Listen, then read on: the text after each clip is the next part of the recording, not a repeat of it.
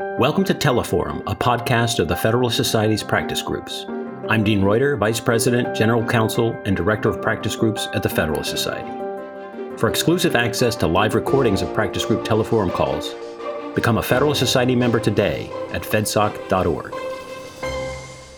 Welcome to the Federalist Society's virtual event. Today, this afternoon, Wednesday, December 7th, we are discussing what is the future of U.S. counterintelligence and the National Counterintelligence and Security Center. My name is Jack Capizzi, and I'm an Assistant Director of Practice Groups at the Federalist Society. As always, please note that all expressions of opinion are those of the experts on today's call.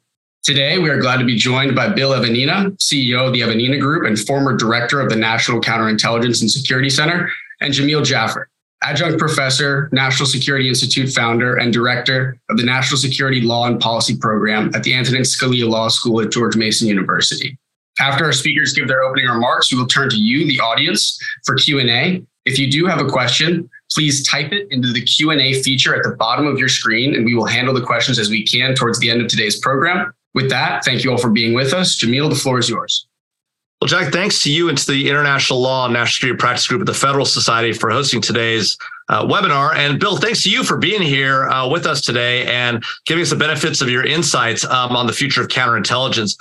So I think we ought to just jump right in, Bill. Talk to us about what is counterintelligence? What does that mean? What is that discipline? What does it historically mean? And what does it mean today? Because I know there's been something of an evolution in the last decade or decade and a half. Talk to us about what CI is and what it means today.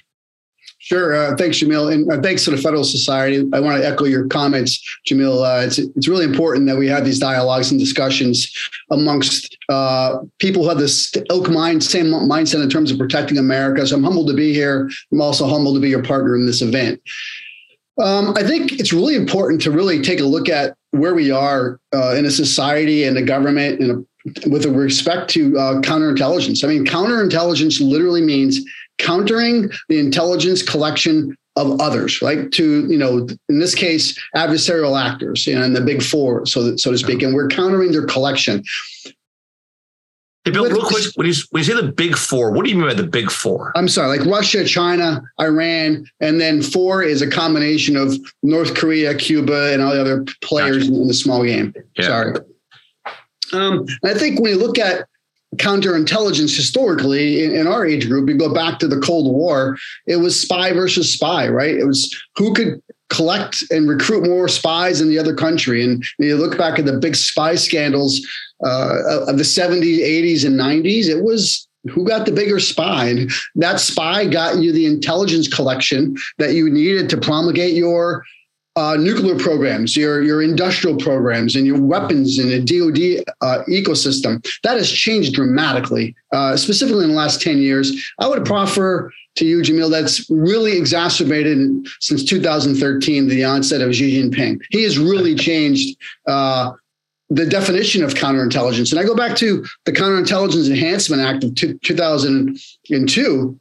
That was a result of Hansen and Ames and Paul and his bunch of spies versus spies. And I would proffer you, we are no longer in that space anymore. The private sector and academia is the new battle space for our adversaries. So what do you mean? So when you say, so I get the spy versus spy, right? So the Russians have somebody at their embassy here that's trying to recruit Americans to give classified information to the Russians or the Chinese or the Iranians or North Koreans. And they're taking those secrets. They're learning about what our plans, our intentions are, what our capabilities are, right? I get that old spy versus spy world, right? But what do you mean that academia and the private sector are the new battlefield? I mean, why does anybody care first of all, knowing what academics are doing, you just go look on the internet and the people that publish their research, like, why does anybody care what academia and the private sector are doing? Why isn't it still about the old spy game? What's changed? Yeah, great question. So for fairness, the old spy game still exists, right? We're not going to kid each other. That is still there. But those spies that are recruited are for deeper, darker secrets. Your point is as well asked, Jamil, that we have to bifurcate academia and private sector. And I would throw in a third, research and development. Okay. What we've realized since the Counterintelligence Enhancement Act, the advent of the internet, right, has put everything online. Like you said, you can go online, you can see what people are doing. Well, in 2002, you weren't able to do that, right? So now our adversaries have identified ways to collect classified and unclassified secrets, trade secrets, proprietary information, PII, from companies, researchers, and academia via the internet. So there's two main ways they do it: cyber enabled, whether it be through malware or spear phishing, or through the insider threat program. Mm-hmm. When you look at the counterintelligence strategy and in the numbers that come out with now, I think the latest FBI numbers are $600 billion a year in economic loss just from the country of China, the Communist Party of China, just from theft of trade secrets and proprietary data. $600 billion. That's a year. That is $4,000 for every American family after four, right? So you think does that matter? But that $600 billion comes from the private sector. And academia and research and development loss of their theft of proprietary data and trade secrets. Can I ask you a question about that, Bill? So I get conceptually the Chinese maybe are stealing intellectual property, but why are they doing this? What's the benefit to them? Like, what are they gaining out of stealing American intellectual property? And how big a threat is it to the average American? You mentioned $4,000 a family, but why should I care if a bunch of R&Ds walking out the back door? Like, what does that matter to me if I'm sitting in American society? Great question. It depends on who you are. So if you are the CEO of Boeing, you should care that the Chinese are building a new Cormac airplane that's going to be competitive with Boeing and Airbus in just a few years. That entire air fleet they built was built on stolen intellectual property and trade secrets from Boeing and Airbus, right? So the theft that's been occurring the last 10 years has resulted in China being able to put together an air fleet that's going to be 30 cents on a dollar from Boeing, right? That's number one. If you look at just the last 5 years, what General Electric has lost in their intellectual property and trade secrets from theft of Communist Party of China actors, the acoustical information for weaponry from the Department of Defense to hypersonics, all going to benefit China's military and civilian apparatus. So it does matter in terms of who the victim is ultimately, but it's also the new way that nefarious countries are stealing secrets from the people who actually make the secrets. Let's be honest, Jamil, the Department of Defense is the biggest in the history of the world. They don't make anything, right? They pay people to make it. So over time, both the Russians and Chinese got smart and said, hey, we don't need to steal this anymore from the Department of Defense. We can go to where they're making it, both in the classified realm, but more importantly, in the unclassified realm. Interesting. So what I hear you saying, Bill, is that there's a few reasons to be concerned about. One, secrets are walking out the back door, but they're not just coming from the government. They're coming from contractors alike who have secrets and may not be protected in the way the government is, or may not be able to protect them the way the government is because their unclassified systems and classified systems are connected, or some of the information may not be classified, but it may be really sensitive, right? So that's one problem. Sounds like another problem is, we're spending the United States, because we're an innovator, we engage in lots of innovation. We spend hundreds of billions of dollars on innovation, on research and development to create new things. And if that's all walking out the back door to China, they're building new companies built on that without having to spend that money. And so they're saving money, able to offer products at a lower cost, and then undercutting us the marketplace. I couldn't have said it any better. That happens every single day. We used to call it the old bust out schemes, where the Communist Party of China would, bid down, steal the IP and the property, and then have a ghost company in China. And before everybody even knew it, or the FBI started investigating when the data was gone, they already had a patent and manufacturing up and running, and they were selling that product for 30 cents on a dollar in South Asia, right? So that's been happening since Xi Jinping took power. And it's not just the CEO of Boeing, right? I mean, it's the line worker at the plant, at the Boeing plant, right? Because if they're not building the plane anymore because the Chinese are undercutting them, those people are losing their jobs, we lose American jobs and American productivity here in the country, right? Right. And I think it's really important, Jamil, to think about this in terms of the vast span of where this goes. I mean, from, the hybrid grain and steel to seeds, to a steel that's insulated for skyscrapers, to medical technology, biopharma, to hypersonics. You name the platform, the Chinese have been very successful at stealing it. And in the research and development ecosystem you talked about just before, I would proffer that we have the best research and development academic ecosystem in the world has ever seen, but it's built on a collaborative mindset. Yeah. And that collaborative mindset is so successful, but also avails itself to that very, very easy theft from actors who want to steal it. Yeah, that makes a lot of sense. And by the way, for the audience members, we are going to be taking questions from you in the latter half of this session. So please do put your questions. There's a Q&A function. You drop your questions there. We'll see them, and then we'll go through them and have Bill answer some of these questions. But coming back to this idea, Bill, of IP theft and the like, and so the Chinese are building this economic engine based on stolen American R&D. Presumably other countries are doing the same. They're also stealing secrets. That helps them. That benefits them on the national security front. Both economic security and national security are really closely tied together. So let's say I buy your story that this is the new counterintelligence, the real problem. So who in the government owns this problem? Like, who in the government is responsible for stopping the Chinese or any other country, for that matter, from A, stealing our secrets, and B, stealing our economic capabilities and building a new economic engine without that investment in R&D that we're all putting in? That's a great question, and I'm pretty sure that's one of the reasons why we're here, Jamil. Let's put it in current context. The last year and a half, the legislation that the U.S. Congress has put out, from Build Back Better to the infrastructure to recently the CHIPS Act, right? Yeah. Billions of dollars that are going into the private sector, right? The president was just in Arizona this week, with TSMC putting together new plants there. Yeah. I would ask you, whose responsibility is it to protect all that economic investment and the delivery of intellectual property and trade secrets as we build chips more effectively here? Whose job is to protect that? Nobody's. Like, there is no assigned. So is it a supply chain issue, right? Is it a research issue? Is it critical infrastructure? Now, the FBI is number one in line to investigate when that stuff is stolen. I would proffer to you that we don't have a definitive organization that's primary role is to prevent that, educate, inform, and provide real-time intelligence to help those companies protect what they're ideating, manufacturing, and developing. Well, but Bill, you ran an organization called the National Counterintelligence and Security Center, right? So I guess maybe I just assumed it was your job right back in the day. Tell me, where did NCSC come from, right? What does it do if it's not that? And is there something else it should be doing, or does it need authority? Does it need money? Like, what's the challenge? And maybe it's not their job. I don't know. I mean, you tell me. Well, first of all, those are good questions, and they're not softballs, Jamil. They're not softballs. I just want to put that clear.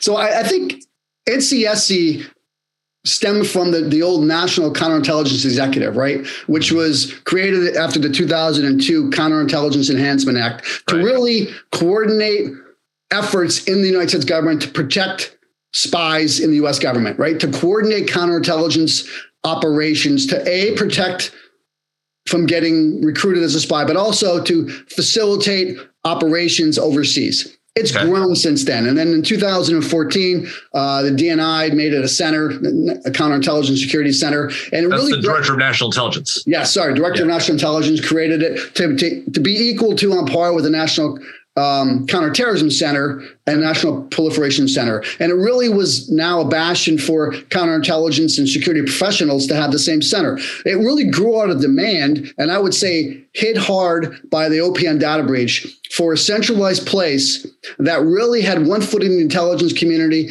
and one foot in the rest of the government, the non-Title 50 organizations, research and development, to be able to bridge the gap from what we see overseas from collection to providing threat and warning to other government agencies as well as the private sector. NCSC never really grew fast enough to be able to do that role effectively among their other duties, but the other primary duties are the government's strategy and policy organism to drive counterintelligence security.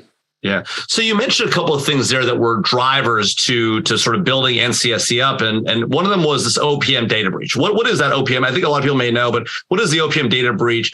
And talks about why that was relevant to how NCSC's mission may or may not need to change.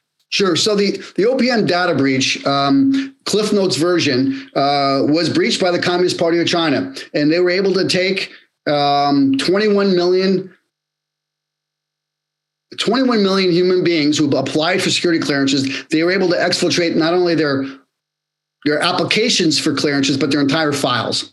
Right. So a couple of things from that.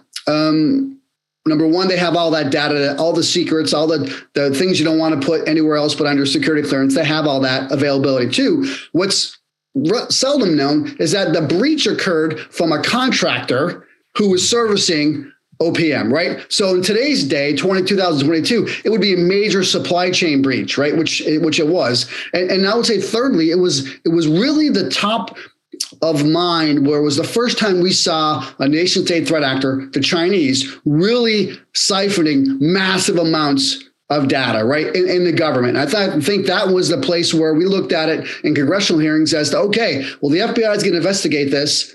Yeah. Well, then who else should really do a damage assessment, right? And that's where NCSC came in to be able to put together and show what this data looks like when combined with other data stolen from Marriott and Equifax and others.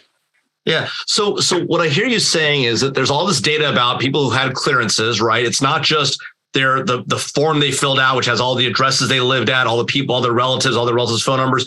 But it's also the FBI goes around and does interviews with these people and hears about, okay, well, how might this person be vulnerable, right? What are they spend poorly, they spend in unwise ways. Are they an alcoholic? Are they having affairs, right? Because they want to know all the things that might make you vulnerable. Well, now the Chinese have all that information. So they can run very sophisticated data analysis over that. They can also run very sophisticated human intelligence operations to target our people with clearances.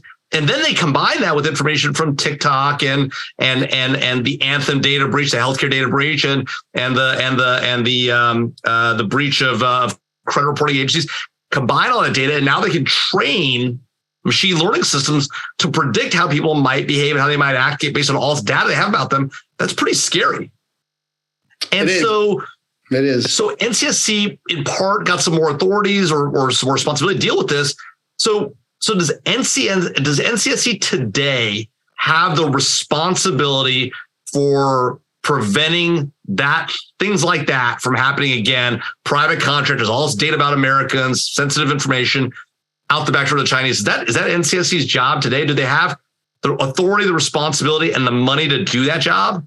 Yeah, no, and no. So again, big picture, NCSC's authorities, responsibilities is to write strategy for the counterintelligence security apparatus of the United States government and the private sector, write policies for counterintelligence, and then for security clearance reform. That's kind of what they do. They're supposed to be doing all these other things with respect to damage assessments, right? And then other things that are cure, but they're just not big enough and scalable to do that. So responsibility comes from those individuals and those organizations who become breached, right? To having a good cyber hygiene, a good CISO, a good CSO, integrating with the intelligence community, getting ahead of the intelligence. Those are individual organizations that have to do that. Now, with the current government makeup, from a cyber perspective, one will look to CISA for that role, right? Yeah. And then the FBI after their breach. So right now, from a counterintelligence perspective, the NCSC would provide, hey, here's what the CIA, NSA are seeing from the collection that's going to help you advise your risk matrix. And that's what NCSC would deliver that.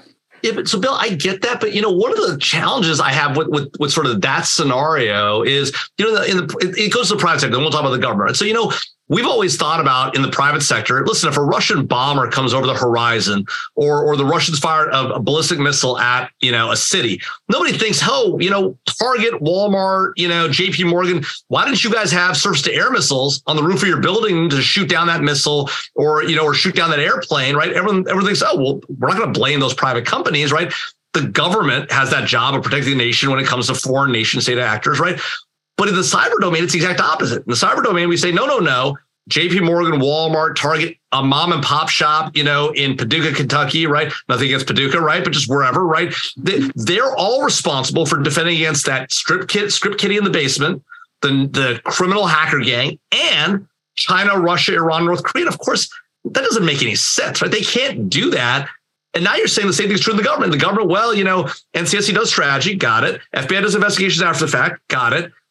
But there's no one that has a defend the nation mission, or maybe there is, and I just don't know who it is. I mean, who has the defend the nation mission? It's really every agency's got to figure it out for themselves. It's a great question and a perfect scenario. And I think a metaphor, for the audience here that would understand this is back in 2017, 18, I think the intelligence community came together and went to the White House NSC, and then we got the NSC and Department of Defense to stop the Open Skies Treaty. Because what we identified was these Russian flights that were taking place from a treaty that was 20 years old were flying over the U.S., yes, they were taking pictures of military bases, but more importantly, which is what they were allowed to do. That's what they were supposed to do back in the day. But more importantly, they were taking pictures and videos and photos of stadiums, water treatment facilities, gas and oil pipelines, petroleum pipelines. And well, that's not part of the treaty. And why would they be doing that if not for nefarious capabilities, right? And what we were able to do is to show, okay, this flight came over today and took a video of a petroleum facility in Houston, Texas. Well, also at the same time, a Russian spy was seen in and around that facility. So it was an intelligence collection in critical infrastructure, right? So it was a really that delving out of government/military apparatus into the intelligence collection of critical infrastructure. And again, back to your point, the government has a responsibility, in my mind, to advise and inform those companies that you have intelligence collection ongoing against your facilities or your business. Right. So at a minimum, one thing you might think of the government doing is look, okay, even if we're going to leave the responsibility with the private sector because they've got the information, they own the systems, we're not going to really put, cyber guards at the border of the U.S. internet, even if you could identify that border of the U.S. internet, which you can't, right? But even if you could, we're just not going to do what it takes to do that because that would cost a lot of money, be a lot of effort. And frankly, we need a lot of surveillance. The American people probably aren't willing to accede to, right? So we're not going to do that. We're going to put it back on the companies. But at a minimum, we should tell them, hey, we're out there collecting intelligence ourselves. We got spies in foreign countries. We have cyber operations that we're conducting. We see there may be a potential attack against you, right? And we're going to let you know, hey, here's what's happening out in foreign space. You need to be prepared to defend yourself. And by the way, work with your colleagues in other parts of the industry to share that information and get it out there and protect one another. So I get that, but I mean, is the government architected to do that? Can they share that kind of granular classified information with the private sector at the speed and scale they need to? And can they really operationalize that capability? Because it seems, the government has a hard time sharing classified information, right? Can they really do that at scale? Is that going to work? Great. It's a great question. A great setup, Jamil. The answer is yes. We can, and we do it very effectively when it comes to counterterrorism. We do it very well. And we have what's called a terror line, right? So you could have a really sensitive classified piece of intelligence that says country X or Al-Qaeda, Al-Shabaab is targeting this building. And then we can give a terror line to that building and say, hey, listen, we need to do that type of activity from nation state threat actors, because it's very simple to do once you have the platform and framework in place, which I believe we do in counterterrorism. We just need to emulate that for nation state threat actors. Well, so let's talk about that. So, we about a year and a half ago, right, we had a major breach, right? The SolarWinds hack, right? It was targeting both the government and the private sector, and very effective. They got to the government through the private sector. And apparently tons of computers, I understand it, tons of systems in the government were breached. We may not even know how many systems were breached because they did a good job hiding their tracks. They got authorized access. They may still be in the systems. We're trying to boot them all out, but we're not sure. Talk to us about how, let's say we were doing the thing you say, right? Let's say NCSC had all the money in the strategy and policy. We figured out who operationally should do it. We put those people out there. They're working with industry hand in hand. And we fast forward, 5 years from now, and you've got all your wishes satisfied. Would we have stopped SolarWinds? And if so, how would that have worked? Yeah, good question, Jamil. I think there's two segments here. Number one, some of that you just referenced does happen ad hoc, whether it be from NSA or FBI. Yep. FBI has 56 field offices. They have private sector outreach coordinators that can do bits and pieces of that ad hoc and sometimes strategically, sector by sector. CISA does it very well in a cyber perspective, right? I would argue that most of those cyber activities are from nation state threat actors. And also NSA does it from time to time when it's a really critical issue. But those are all ad hoc and not coordinated, right? So that's number one. Number two is, I would proffer to you that on the SolarWinds side of things, early on, if we have the right collection emphasis messages and we're able to identify that code development and nefarious capability overseas early, we can warn folks ahead of time if we are aggressively willing to declassify what we collect on the front end of things, right? Sometimes we just aren't there yet with saying, we see something that we think 3 years from now can be a problem. And we just declassifying is going to cause us a potential problem for how we source and method this information. Yeah. I think we're still stuck in the government in that matrix of, I'm not sure we want to. Yeah. So, I've been out for a little bit longer than you have. So I can I'll just say it, right? I mean, we live in other people's computer systems and watch stuff they're doing. So there's a real possibility that somebody's designing a hack against the United States. We might see it, right? And we might know it's coming. Then the question becomes, how do we tell American companies that we know this thing is potentially coming up against us? And here's how to protect against it without revealing to the adversary, hey, we were in your systems. We saw what was happening. We know what's going on, right? I mean, so some of it is, you said we got to declassify it, right? But that's a challenge because one, the government doesn't want to give up the fact that, hey, we know this thing, right? Because that might reveal the source and method of the collection, right? We don't want to blow that. So in a practical sense, Bill, how does the government make those decisions about what to declassify and what not to, and when to do it?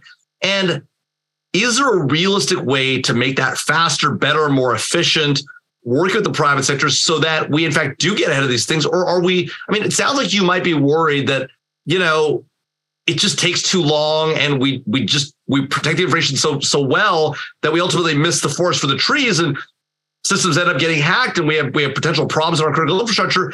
Even though we may have even known what was going to happen, we just couldn't share it. That seems, if that happens, right, Bill, we're gonna be back in the 9/11 scenario, right, where people are going to be a lot of retrospective people looking back and being like, you knew this thing and didn't tell anybody, right? That's gonna be a real problem. Is that potentially where we are? And if so, how do we get ahead of that, knowing that's potentially where we are?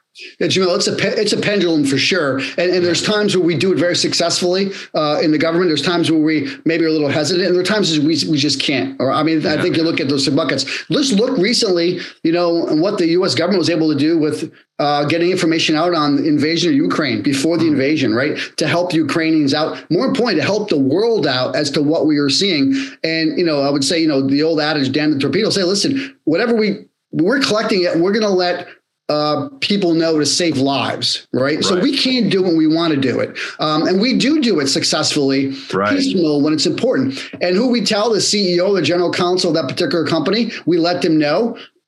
My concern is how to do that more macroly. If you look at what CISA and the FBI does very successfully on these joint bulletins on cyber-related events, right? Cyber-related, whether it be malware, they do it successfully.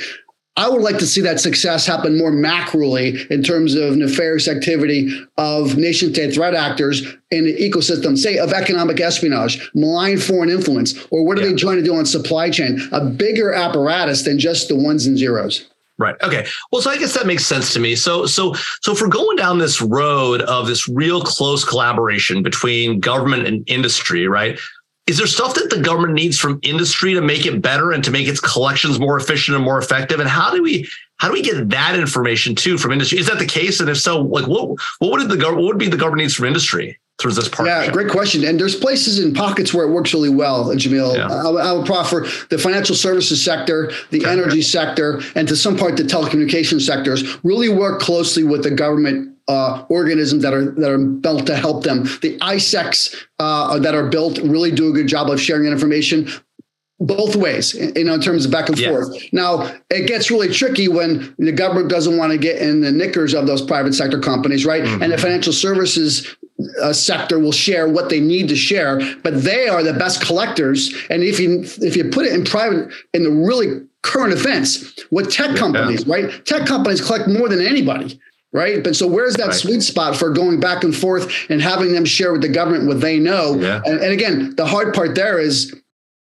what makes America great is that clear bifurcation between the government and the private sector. But from a threat perspective, that sharing is really, really important. And I would proffer to you again, we do it very well when it comes to terrorism.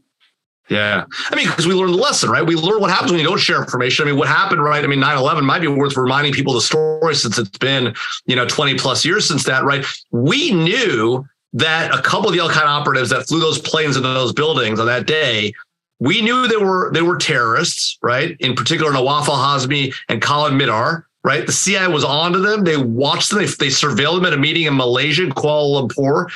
The CIA also knew that they had valid passports to travel to the United States. Nobody bothered to tell the FBI, which was doing an investigation with respect to the USS Cole bombing. In fact, there was some conversation about whether that information should be shared or whether it could be shared. Ultimately, Nawaf al-Hazmi, Khalid Mihdhar come to the U.S. in their actual names that we knew. Nawaf al-Hazmi sort of shockingly lived in San Diego, was in the phone book. If you go to the 9/11 Museum in New York, you can see the phone book from San Diego, California, where he's there under his actual true name. And by the time we figure this out, it was too late. And those planes were flying into buildings. And so we learned that lesson in a catastrophic way, 3,000 Americans dead. We see a similar problem. It sounds like you're telling us, Bill, on the counterintelligence side when it comes to these economic and larger national security threats, right? Maybe not planes flying into buildings, but the economic version of that and the national security version of that, they may get these secrets, right? And it doesn't sound like we're quite there. So I know you recently testified before the Senate on this issue. The Senate did an investigation and issued a report. You testified about your old agency. Talk to us about some of what came out in that report. Talk to us about what your views are on what can be done differently with respect to NCSC and the larger counterintelligence effort. Like, where should we head from here? By the way, just a reminder for the audience, I do see one question already in the Q&A. Please put more questions in here. In about 5-10 minutes, we'll turn to your questions. So if you've got questions for me or for Bill about these issues in particular or other issues that are related, throw them in there and we'll come over to them. So Bill, what do you think about that? How should we be thinking about the larger operation of the government in your old agency and things that could be done differently or better? Yeah, Jamil. So just amplifying your statements on 9/11, and I was an FBI agent back in New Jersey at the time with Flight 93. And as you referenced what the CIA was doing overseas, at the same time, the FBI had intelligence failures with respect to these Saudis taking flight lessons, right? So there was that I would say bi-coastal, OCONUS failure of intelligence sharing, right? And so. Right. And in fact, Bill, if I remember correctly, there was an internal conversation about FBI about sharing information from the intelligence side to the criminal side. And somebody had wrote this amazing email that says, one day, someday, because we created this wall, people are going to die and everyone's going to look back and say, why did we share this information? And in fact, that's exactly what came to pass.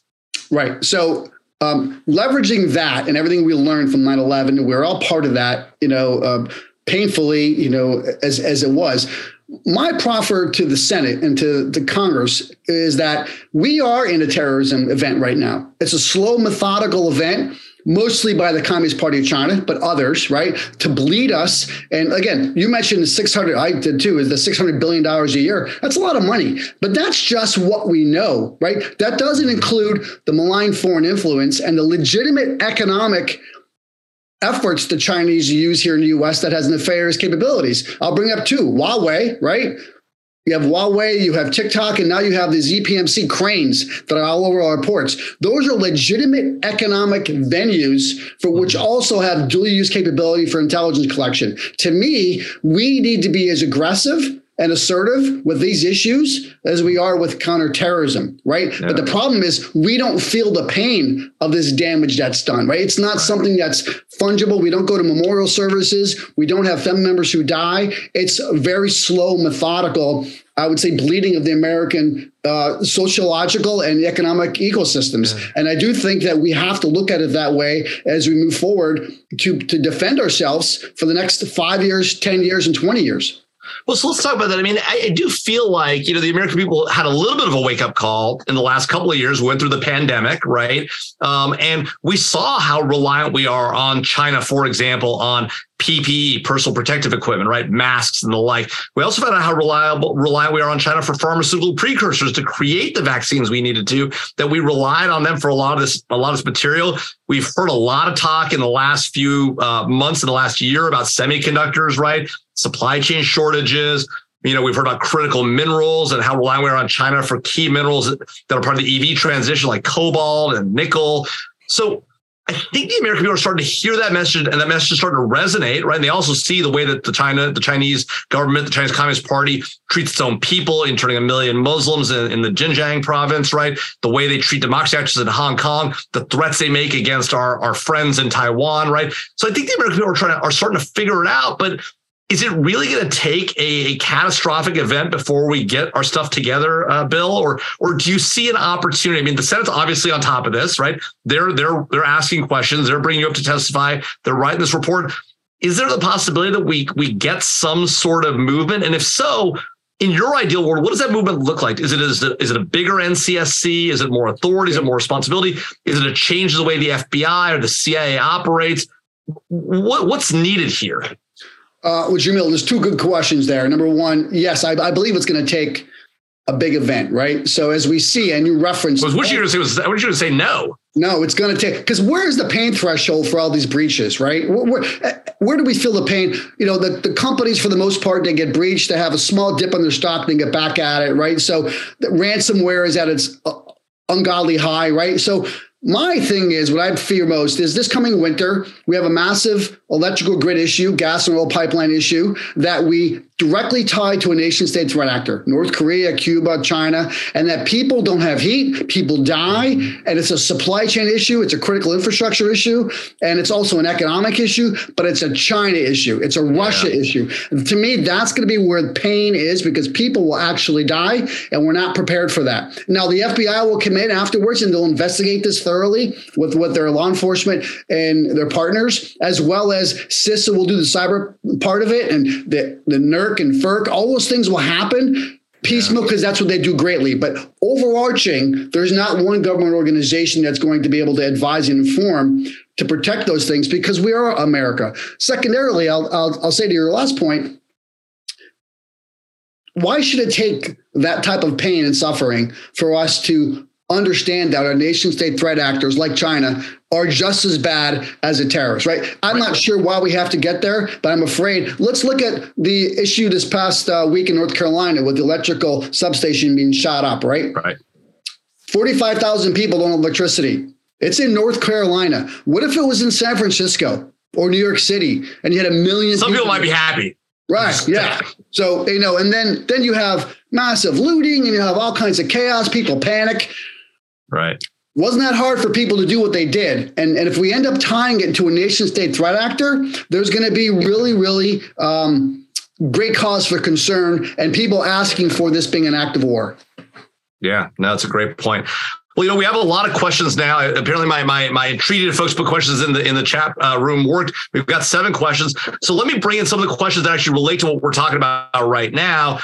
So, you know, Charles Gorder asks, you know, what recommendations do you have, Bill, to improve the analysis of all these different threads of intelligence that are coming in from various places, right? How do we connect the dots in this space? You drew the analogy to counterterrorism, and the NCTC in a lot of ways was created to connect those dots. Can NCSC play that role? Has it played that whole role historically? And should it play that role going forward? And if so, what does it need to do that? Well, great. That was a great question. And I would say, yes, I think NCSC, you know, about due respect to the fact that I had that job, right? So scalability is the problem, right? So NCSC always served as that organization that had one foot in the intelligence community and was also able to drive that threat intelligence to the private sector effectively, right? So I think it has the capability to do that. But I think the key here is getting that intelligence collection out of the IC into the private sector is not as easy as it sounds, right? And I think there has to be a conduit. And again, look at CISA. I keep drawing connections to CISA. CISA is a big, really important part of DHS, but they're not part of the intelligence community. So they have to rely on INA and DHS to provide them for classified information. So there is a gap here, so to speak, with getting real-time actual intelligence to the private sector more effectively and efficiently than we do now. So let's talk about that. Actually, Stephen Harris has a question about that. So it's a great point. I think we can all agree that it probably isn't happening as fast or as quick as it needs to, or as comprehensively as it needs to, right? So Stephen wants to know, you know, how is intelligence sharing where it should be? And the answer clearly is, I think your answer is no. How do we get it to where it needs to be? Like, what do we need to do? Is it more clearances for the private sector? Is it more rapid declassification? Is it give somebody the job of connecting us and then sharing it? How can we move that ball today? If you could wave a magic wand, right, and money weren't an issue, which neither of which is true, how would you get intelligence sharing where it needs to be? Well, there's a whole litany of things, but I would start real quickly. Authorities have to be expanded to allow that to happen from the intelligence community more effectively and working with their partners. 2, I think there has to be a real clear dialogue with the private sector. And again, against, I would say, the top 10 critical infrastructure sectors. What do you actually need from the government, right? There needs to be that conversation, not instead of just throwing more noise at them. What do they actually need real time collection to be able to protect what they build, ideate, and manufacture, right? So I think that has to happen more effectively. And I do think NCSC has the capability of doing that, or an organization like NCSC who doesn't have a primary other mission to be in that counterintelligence space, right? There needs to be that organization that's not recruiting spies, protecting from spies. Yeah. So you need a separate independent agency, and you keep mentioning CISA. That's the new cyber and infrastructure security agency that lives inside of DHS, but has some measure of independence. It's got this charter, it's got a budget, right? So it may not have quite the independence you'd want for this new sort of revitalized NCSC, but CISA at some level is a model for what you're talking about. Yes, it is. And I think when the Homeland Security Committee in the Congress made CISA very quickly, it had all the right intentions. And I think CISA has grown into an amazing apparatus that does what they do very well. I think going back, they just need to be included some more authorities to be able to drive some of the things from a cyber policy and to cyber directives to be able to force folks to do things and reporting. So that'll come. But I think, keep in mind, CISA is pretty new here. But I do think they're on the right path. They just have to be added more authorities. And I think, but remember, I don't know this to be true, Jamil, but I would proffer that the majority of what CISA does is in the nation state threat actor realm, right? Yeah. So is it really a cyber organization, or could it really be jeweled as a counterintelligence apparatus, with cyber being the modality for which it operates in? And then you'd want another organization that operated across the other modalities? Is that the theory? No, I think we don't need to create any more organizations, right? I think that's not what I would proffer. And like I told the Senate, I think NCSC has the authorities already to do what we want to do. It's just the scalability and resource issue. Right. And I see, when you look at NCSC versus NCTC, NCTC's, 5-6 times the size of NCSC. So at some point, as a government organization, we have to realize that the nation state threat is important, and we have to reallocate some of those resources, or at least make them commensurate with the threat. Yeah. Eric Biles asked the question, you've now mentioned a couple of times NCTC and the important role that it plays, the National Counterterrorism Center. Eric wants to know whether NCSC, your organization, the National Counterintelligence and Security Center, how does it work with NCTC? Do they work closely together? And given that their missions may overlap at critical places, right? How much overlap is there, and what are the key differences between those two organizations? It's a great question, Eric. They overlap almost not a lot, right? So there's very little. I mean, they are really germane. So their mission, obviously, to prevent terrorism. I would say the last couple of years, they've really refocused to the domestic threat, right? The lone wolf and then the homegrown violent extremist, where NCSC is predominantly to protect the domestic landscape against China, Russia, Iran, North Korea, right? They are separate. Now, unless there is a country out there that has, an aggressive terrorist organization and utilized by the intelligence apparatus, we would overlap. But the employees, the analysts, the leadership work really closely every day in terms of the big picture protecting our homeland. Got it. All right. So Tom Palmer is interested in knowing whether satellite warfare is relevant at all to this topic. And is there an overlap between the cyber threat that you see from nation states, the satellite threat? Is there some combination there? And what's the relationship, if any, of all those things, satellite, cyber, to this counterintelligence issue that you've raised? That's a great question. And it was one of the points I was going to bring up earlier. But when you look at specifically what the Communist Party of China is doing, I would put their threat aggressiveness in 3 buckets. The 5G, which is, the whole Huawei issue. Currently now the crane issue from supply chain, the ZPMC cranes. Third would be space, right? Their aggressive action in getting satellites at multiple orbits and getting licenses and patents for those places clearly drives a threat to not only Department of Defense, Space Force, NRO, NGA, and to facilitate not only their 5G in space at the terrestrial level and in space, but also the movement of hypersonics around the globe. So I think that is a counterintelligence issue, right? Similar to what CFIUS is, in terms of protecting foreign investment in the U.S. Big picture, they're all countering foreign intelligence collection and promulgation around the U.S. So to me, they're all part of this apparatus, and space is the currently new frontier we face, specifically when it comes to the Communist Party of China. Gotcha. That makes sense. Well, great question, Tom. So one of our other attendees wants to know more about the potential threat that we might have for this information sharing. So we talked a lot about the need to share information, right? This came up post 9/11 as well, right? Not everybody trusts, our government, right? And we've, as Americans, come from a background of, we didn't trust the British government, right? And validly so. It's why we have those first 10 amendments in the Constitution, right? The protections of our privacy and civil liberties. And he's concerned about this sharing of information he or she is concerned about the sharing between intelligence and domestic law enforcement.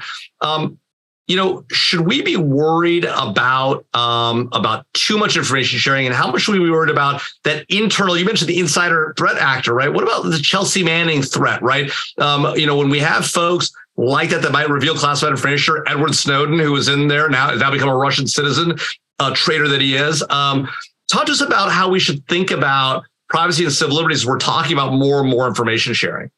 Well, the whole dichotomy with respect to the gray space between privacy and civil liberties and security is one that will be talked about forever, right? And again, I'm not going to apologize for being on the government side of that. We need to overshare, and sometimes we need to sacrifice a little privacy for the protection not only of our nation but our systems, our data, and our people, right? That just comes with it, right? So when you get your security clearance, you give up a lot of rights for that security clearance, and you can become an insider threat, or you go online, you do something nefarious on a government computer, you pay the penalty. Now, we are not doing as good as we should be doing in that respect, but I also proffer to the question that if you look at the last 4 years, some of the most destructive thefts of intellectual property and trade secrets came from the insider threat in the private sector.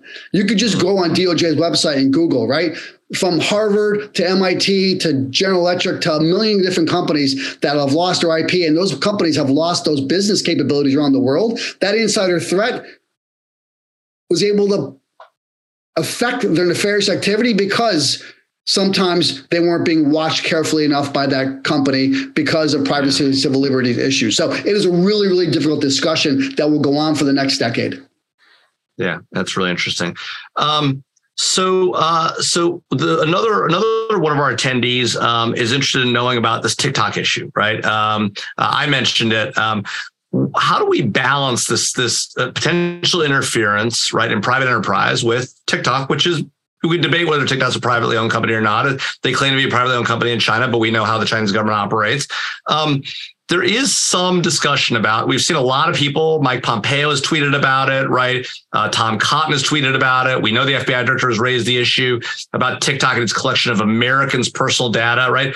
How concerned should we be about TikTok? What's the real threat? And should we be worried if we're monkeying around, even if it is a Chinese company, the private sector is sort of saying, hey, we're going to ban a private company from selling their goods in the United States? To me, TikTok is current, relevant, and it's really important for tech right now because, listen, there's no doubt that it's a Communist Party of China company, right? Tencent, ByteDance, those companies, ByteDance, who owns TikTok, is partnered with the Communist Party of China. So for them to say it's a private company is just false. What do you mean by that? When you say they're partnered with the government of China, what does that mean, like realistically? So in 2017, China reinforced some of those laws that said if you are a company that is Chinese here in China or on the world, you are obligated to provide anything we want from a data perspective. And it was very specific to not only the company, but the CISO, the CIO, the general counsel. So that data flow from Alibaba, ByteDance, Tencent has always been proven to be a free flow of data to the Communist Party intelligence apparatuses. Can I ask you a question about that? A lot of people say, okay, yeah, I got that bill. I got it. The Chinese government taking all this data, right? But we have laws that require Google and Facebook to give information to that require American companies to give information to the U.S. government. Isn't that the same thing? Or is there a fundamental difference? Because in one case, the Chinese Communist Party is judge, jury, and executioner. There's no limitation. In the U.S., we have courts and oversight and Congress. I mean, is it the same thing, or is there a fundamental difference in these operations? Great question, Jamil. We could talk about this for 4 hours. It's not even close, right? So, as Americans, we grew up in this country. Like, clearly, there's a difference between the government, the private sector, and the criminal organizations. In China, they're all the same, right? So the Alibaba, Tencent, ByteDance, those people who are running those companies have brothers and sisters and aunts in the Politburo, in the Chinese government, right? So they work together. In the U.S., yes.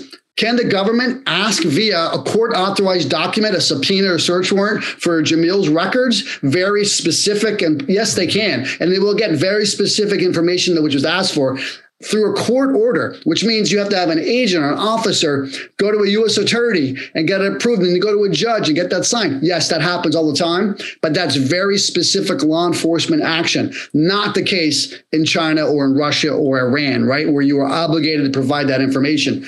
Back to TikTok, to me, the issue is, as much as I've been saying this online and members of the bipartisan efforts on the Hill, and I think the Biden administration has said, yeah, it's a problem, but no one's feeling that pain, Jamil. No one's feeling the pain. My son's not allowed to have TikTok because I walked him through the process of why it's a problem and how we can go from his phone to my phone. We need to have an education campaign about why TikTok is a problem more than just talking points on the internet. Yeah. Well, Bill, it's funny you talk about TikTok. My son's the same way. I've made clear to him there's no download TikTok. He knows, right? He's on top of it. But just the other day, he made his Christmas list and he put a drone on it. It's a DJI drone. And I said, we've already talked about this. You know better. I mean, these drones have cameras on them, they're flying around this is a real problem too. It's not just TikTok, right? Right.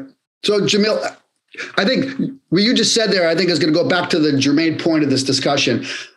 And it's going to sound corny, but the government really needs a robust sales and marketing team, right? That can talk about these issues to the American people, not only explain what the threat is, but why it matters. Why is Amazon Alexa, if you don't treat it right, why is it a problem in your home, right? What is the safety or lack of safety on Internet of Things with respect to China and Russia? I think NCSC or something like that could really build that apparatus and scalable, but the government needs to be more effective in doing these things and telling the American people what these real-time threats are that are germane to today with our society or interest, because we're not doing that effectively. Yeah. So Bill, one of our folks, we're down to the last 8 minutes. So please, if you do have more questions, throw them in the chat feature, and we'll go ahead and try and get as many of them as we can. So Tom Palmer asks, you had mentioned the potential, there's a potential to take down significant critical infrastructure systems. If internet and cell service are disabled, Tom wants to know, can our defense agencies and the executive branch still communicate in a scenario where sort of the typical internet and cell service are down? To some degree, I think I step carefully. Yeah, I think I step carefully. To some degree, yes. To some degree, no. And I'm not going to get too much into this in the classified. We've come a long way since 9/11. But more importantly, we'll just take the government and Defense Department away. My concern would be first responders, emergency services, state and local governments. Can they communicate and respond effectively if their communication systems are down or energy is down? That to me, if you look at what happens in a hurricane or a massive tornado, and that is now caused by a nation-state threat actor, are we able to communicate and live in that space? Yeah, no, that makes a lot of sense. Another one of our attendees asked a question about, again, we're going back to this information sharing construct, right? And a concern about information sharing is that some of these agencies, the SEC, for example, has regulatory authority, and they might use information sharing to bring regulatory proceedings. They might file lawsuits, private actors, if the information comes out, the government has very broad FOIA obligations, right? They might bring proceedings, either regulatory or litigation, against companies to challenge their disclosures or use that information against them. Right? Is there a worry about the adverse consequences to the American private sector that ultimately not only harms the companies, but also damages the ability and the willingness of people to collaborate with the government? What about that? Is that a worry in this space? It is, Jamil. It's a great question, and I was part of these discussions, years ago. And we started the conversation of mandatory reporting, right? So, and that can the SEC or regulatory component use that information against you? To me, it's an easy fix. You just put it in legislation that it can't be. Right. It's just really simple. Yeah. Right. So to say, hey, if you were doing the right thing by notifying your regulatory agency or the FBI or CISA you've been breached, then you're going to be held harmless from regulatory action. It's a simple litigation. Or litigation. It's 4 sentences in the legislation. It's an easy win for me. Yeah, that's a great point. We spent a lot of time thinking about this on the cyber information sharing front back in 2010 when we wrote the first information sharing bill, and we provided that kind of liability protection. Unfortunately, between the negotiations between the Senate and the House, when they finalized that bill in 2015, some of that language got pulled out, and now you wonder why, if there's regulatory and liability exposure, right, and potential litigation, right, every lawyer on this call is going to advise their client do as little as possible, wait as long as possible, not because you don't like the government, not because you're not trying to help the country, but if they're going to expose me to regulation or litigation, I'm not going to give you everything you want. I'm going to give you as little as I have to, right? I'm going to do only the law requires and no more. Decision. Yes, it's a bad business decision, your general counsel will say, to report if we're not protected, right? And to me, back to your 2010 analogy, lobbyists got involved, right? Because litigators have a lot of power, right? And they don't want to lose space in that compendium to be able to, litigate. So to me, legislation could happen very quickly with a paragraph saying you can be held harmless from regulatory action or litigation if you do the right things in reporting in a timely manner. Yeah. No, I mean, I tell you, the biggest opponents of regulatory liability protection for companies doing the right thing. And by the way, we had an exemption where you're clearly, doing something wrong, right? Knowingly, right? But the biggest opponents of that were the trial lawyers who wanted to bring massive litigation and, make attorneys' fees off of this stuff. So I totally hear you on that. So we've got one last question. Our last question is going to be from David Chu. David asked about the Colonial Pipeline case. And he says, look, in that case, the government was able to recover some of the ransom that was paid, right? Is this a new capability? And would that be available to other folks who are affected by ransomware attacks? Well, David, good question. And part of my business, and when I'm out there telling clients, is that paying a ransom is a business decision, right? And now the ransom now is different than it was 3 years ago when you were going to get your power turned on or your systems back up. Now it's about data, right? The theft of your data. You'll give you your data back maybe if you pay the ransom. My only admonition would be, if you're going to make a risk-based decision to pay the ransom, have the FBI right next to you when you do it. So they are probably running at a 50% clip of success rate of getting your money back. So if you're going to make the business decision to pay it, have the FBI there right next to you so they could track that money and hopefully get it back to you in the future. Awesome. Well, Bill, look, what a great conversation. Thank you for bringing this issue to our attention. Really appreciate you spending the time with us. Folks, Bill Avenita, the head of the Avenita Group and the former director of the National Counterintelligence Security Center. Bill, thanks for your service and thanks for all you do.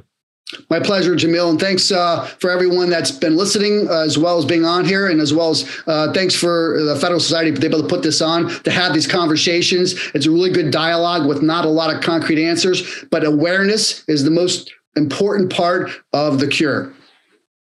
Jack, over to you. Thanks a lot, Jamil. Well, with that, on behalf of the Federal Society, I want to thank both Bill and Jamil for the benefit of their valuable time and expertise today, and for our audience for joining us as well. We always will be willing to hear listener feedback by email at info@fed-soc.org. As always, keep an eye on our website for upcoming webinars. Later today at 3 Eastern, we have one on the courthouse steps oral arguments in the Moore v. Harper case in the Supreme Court. And with that, thank you all for joining us today. We are adjourned. Thank you for listening to this episode of Teleform, a podcast of the Federalist Society's practice groups. For more information about the Federalist Society, the practice groups, and to become a Federalist Society member, please visit our website at fedsoc.org.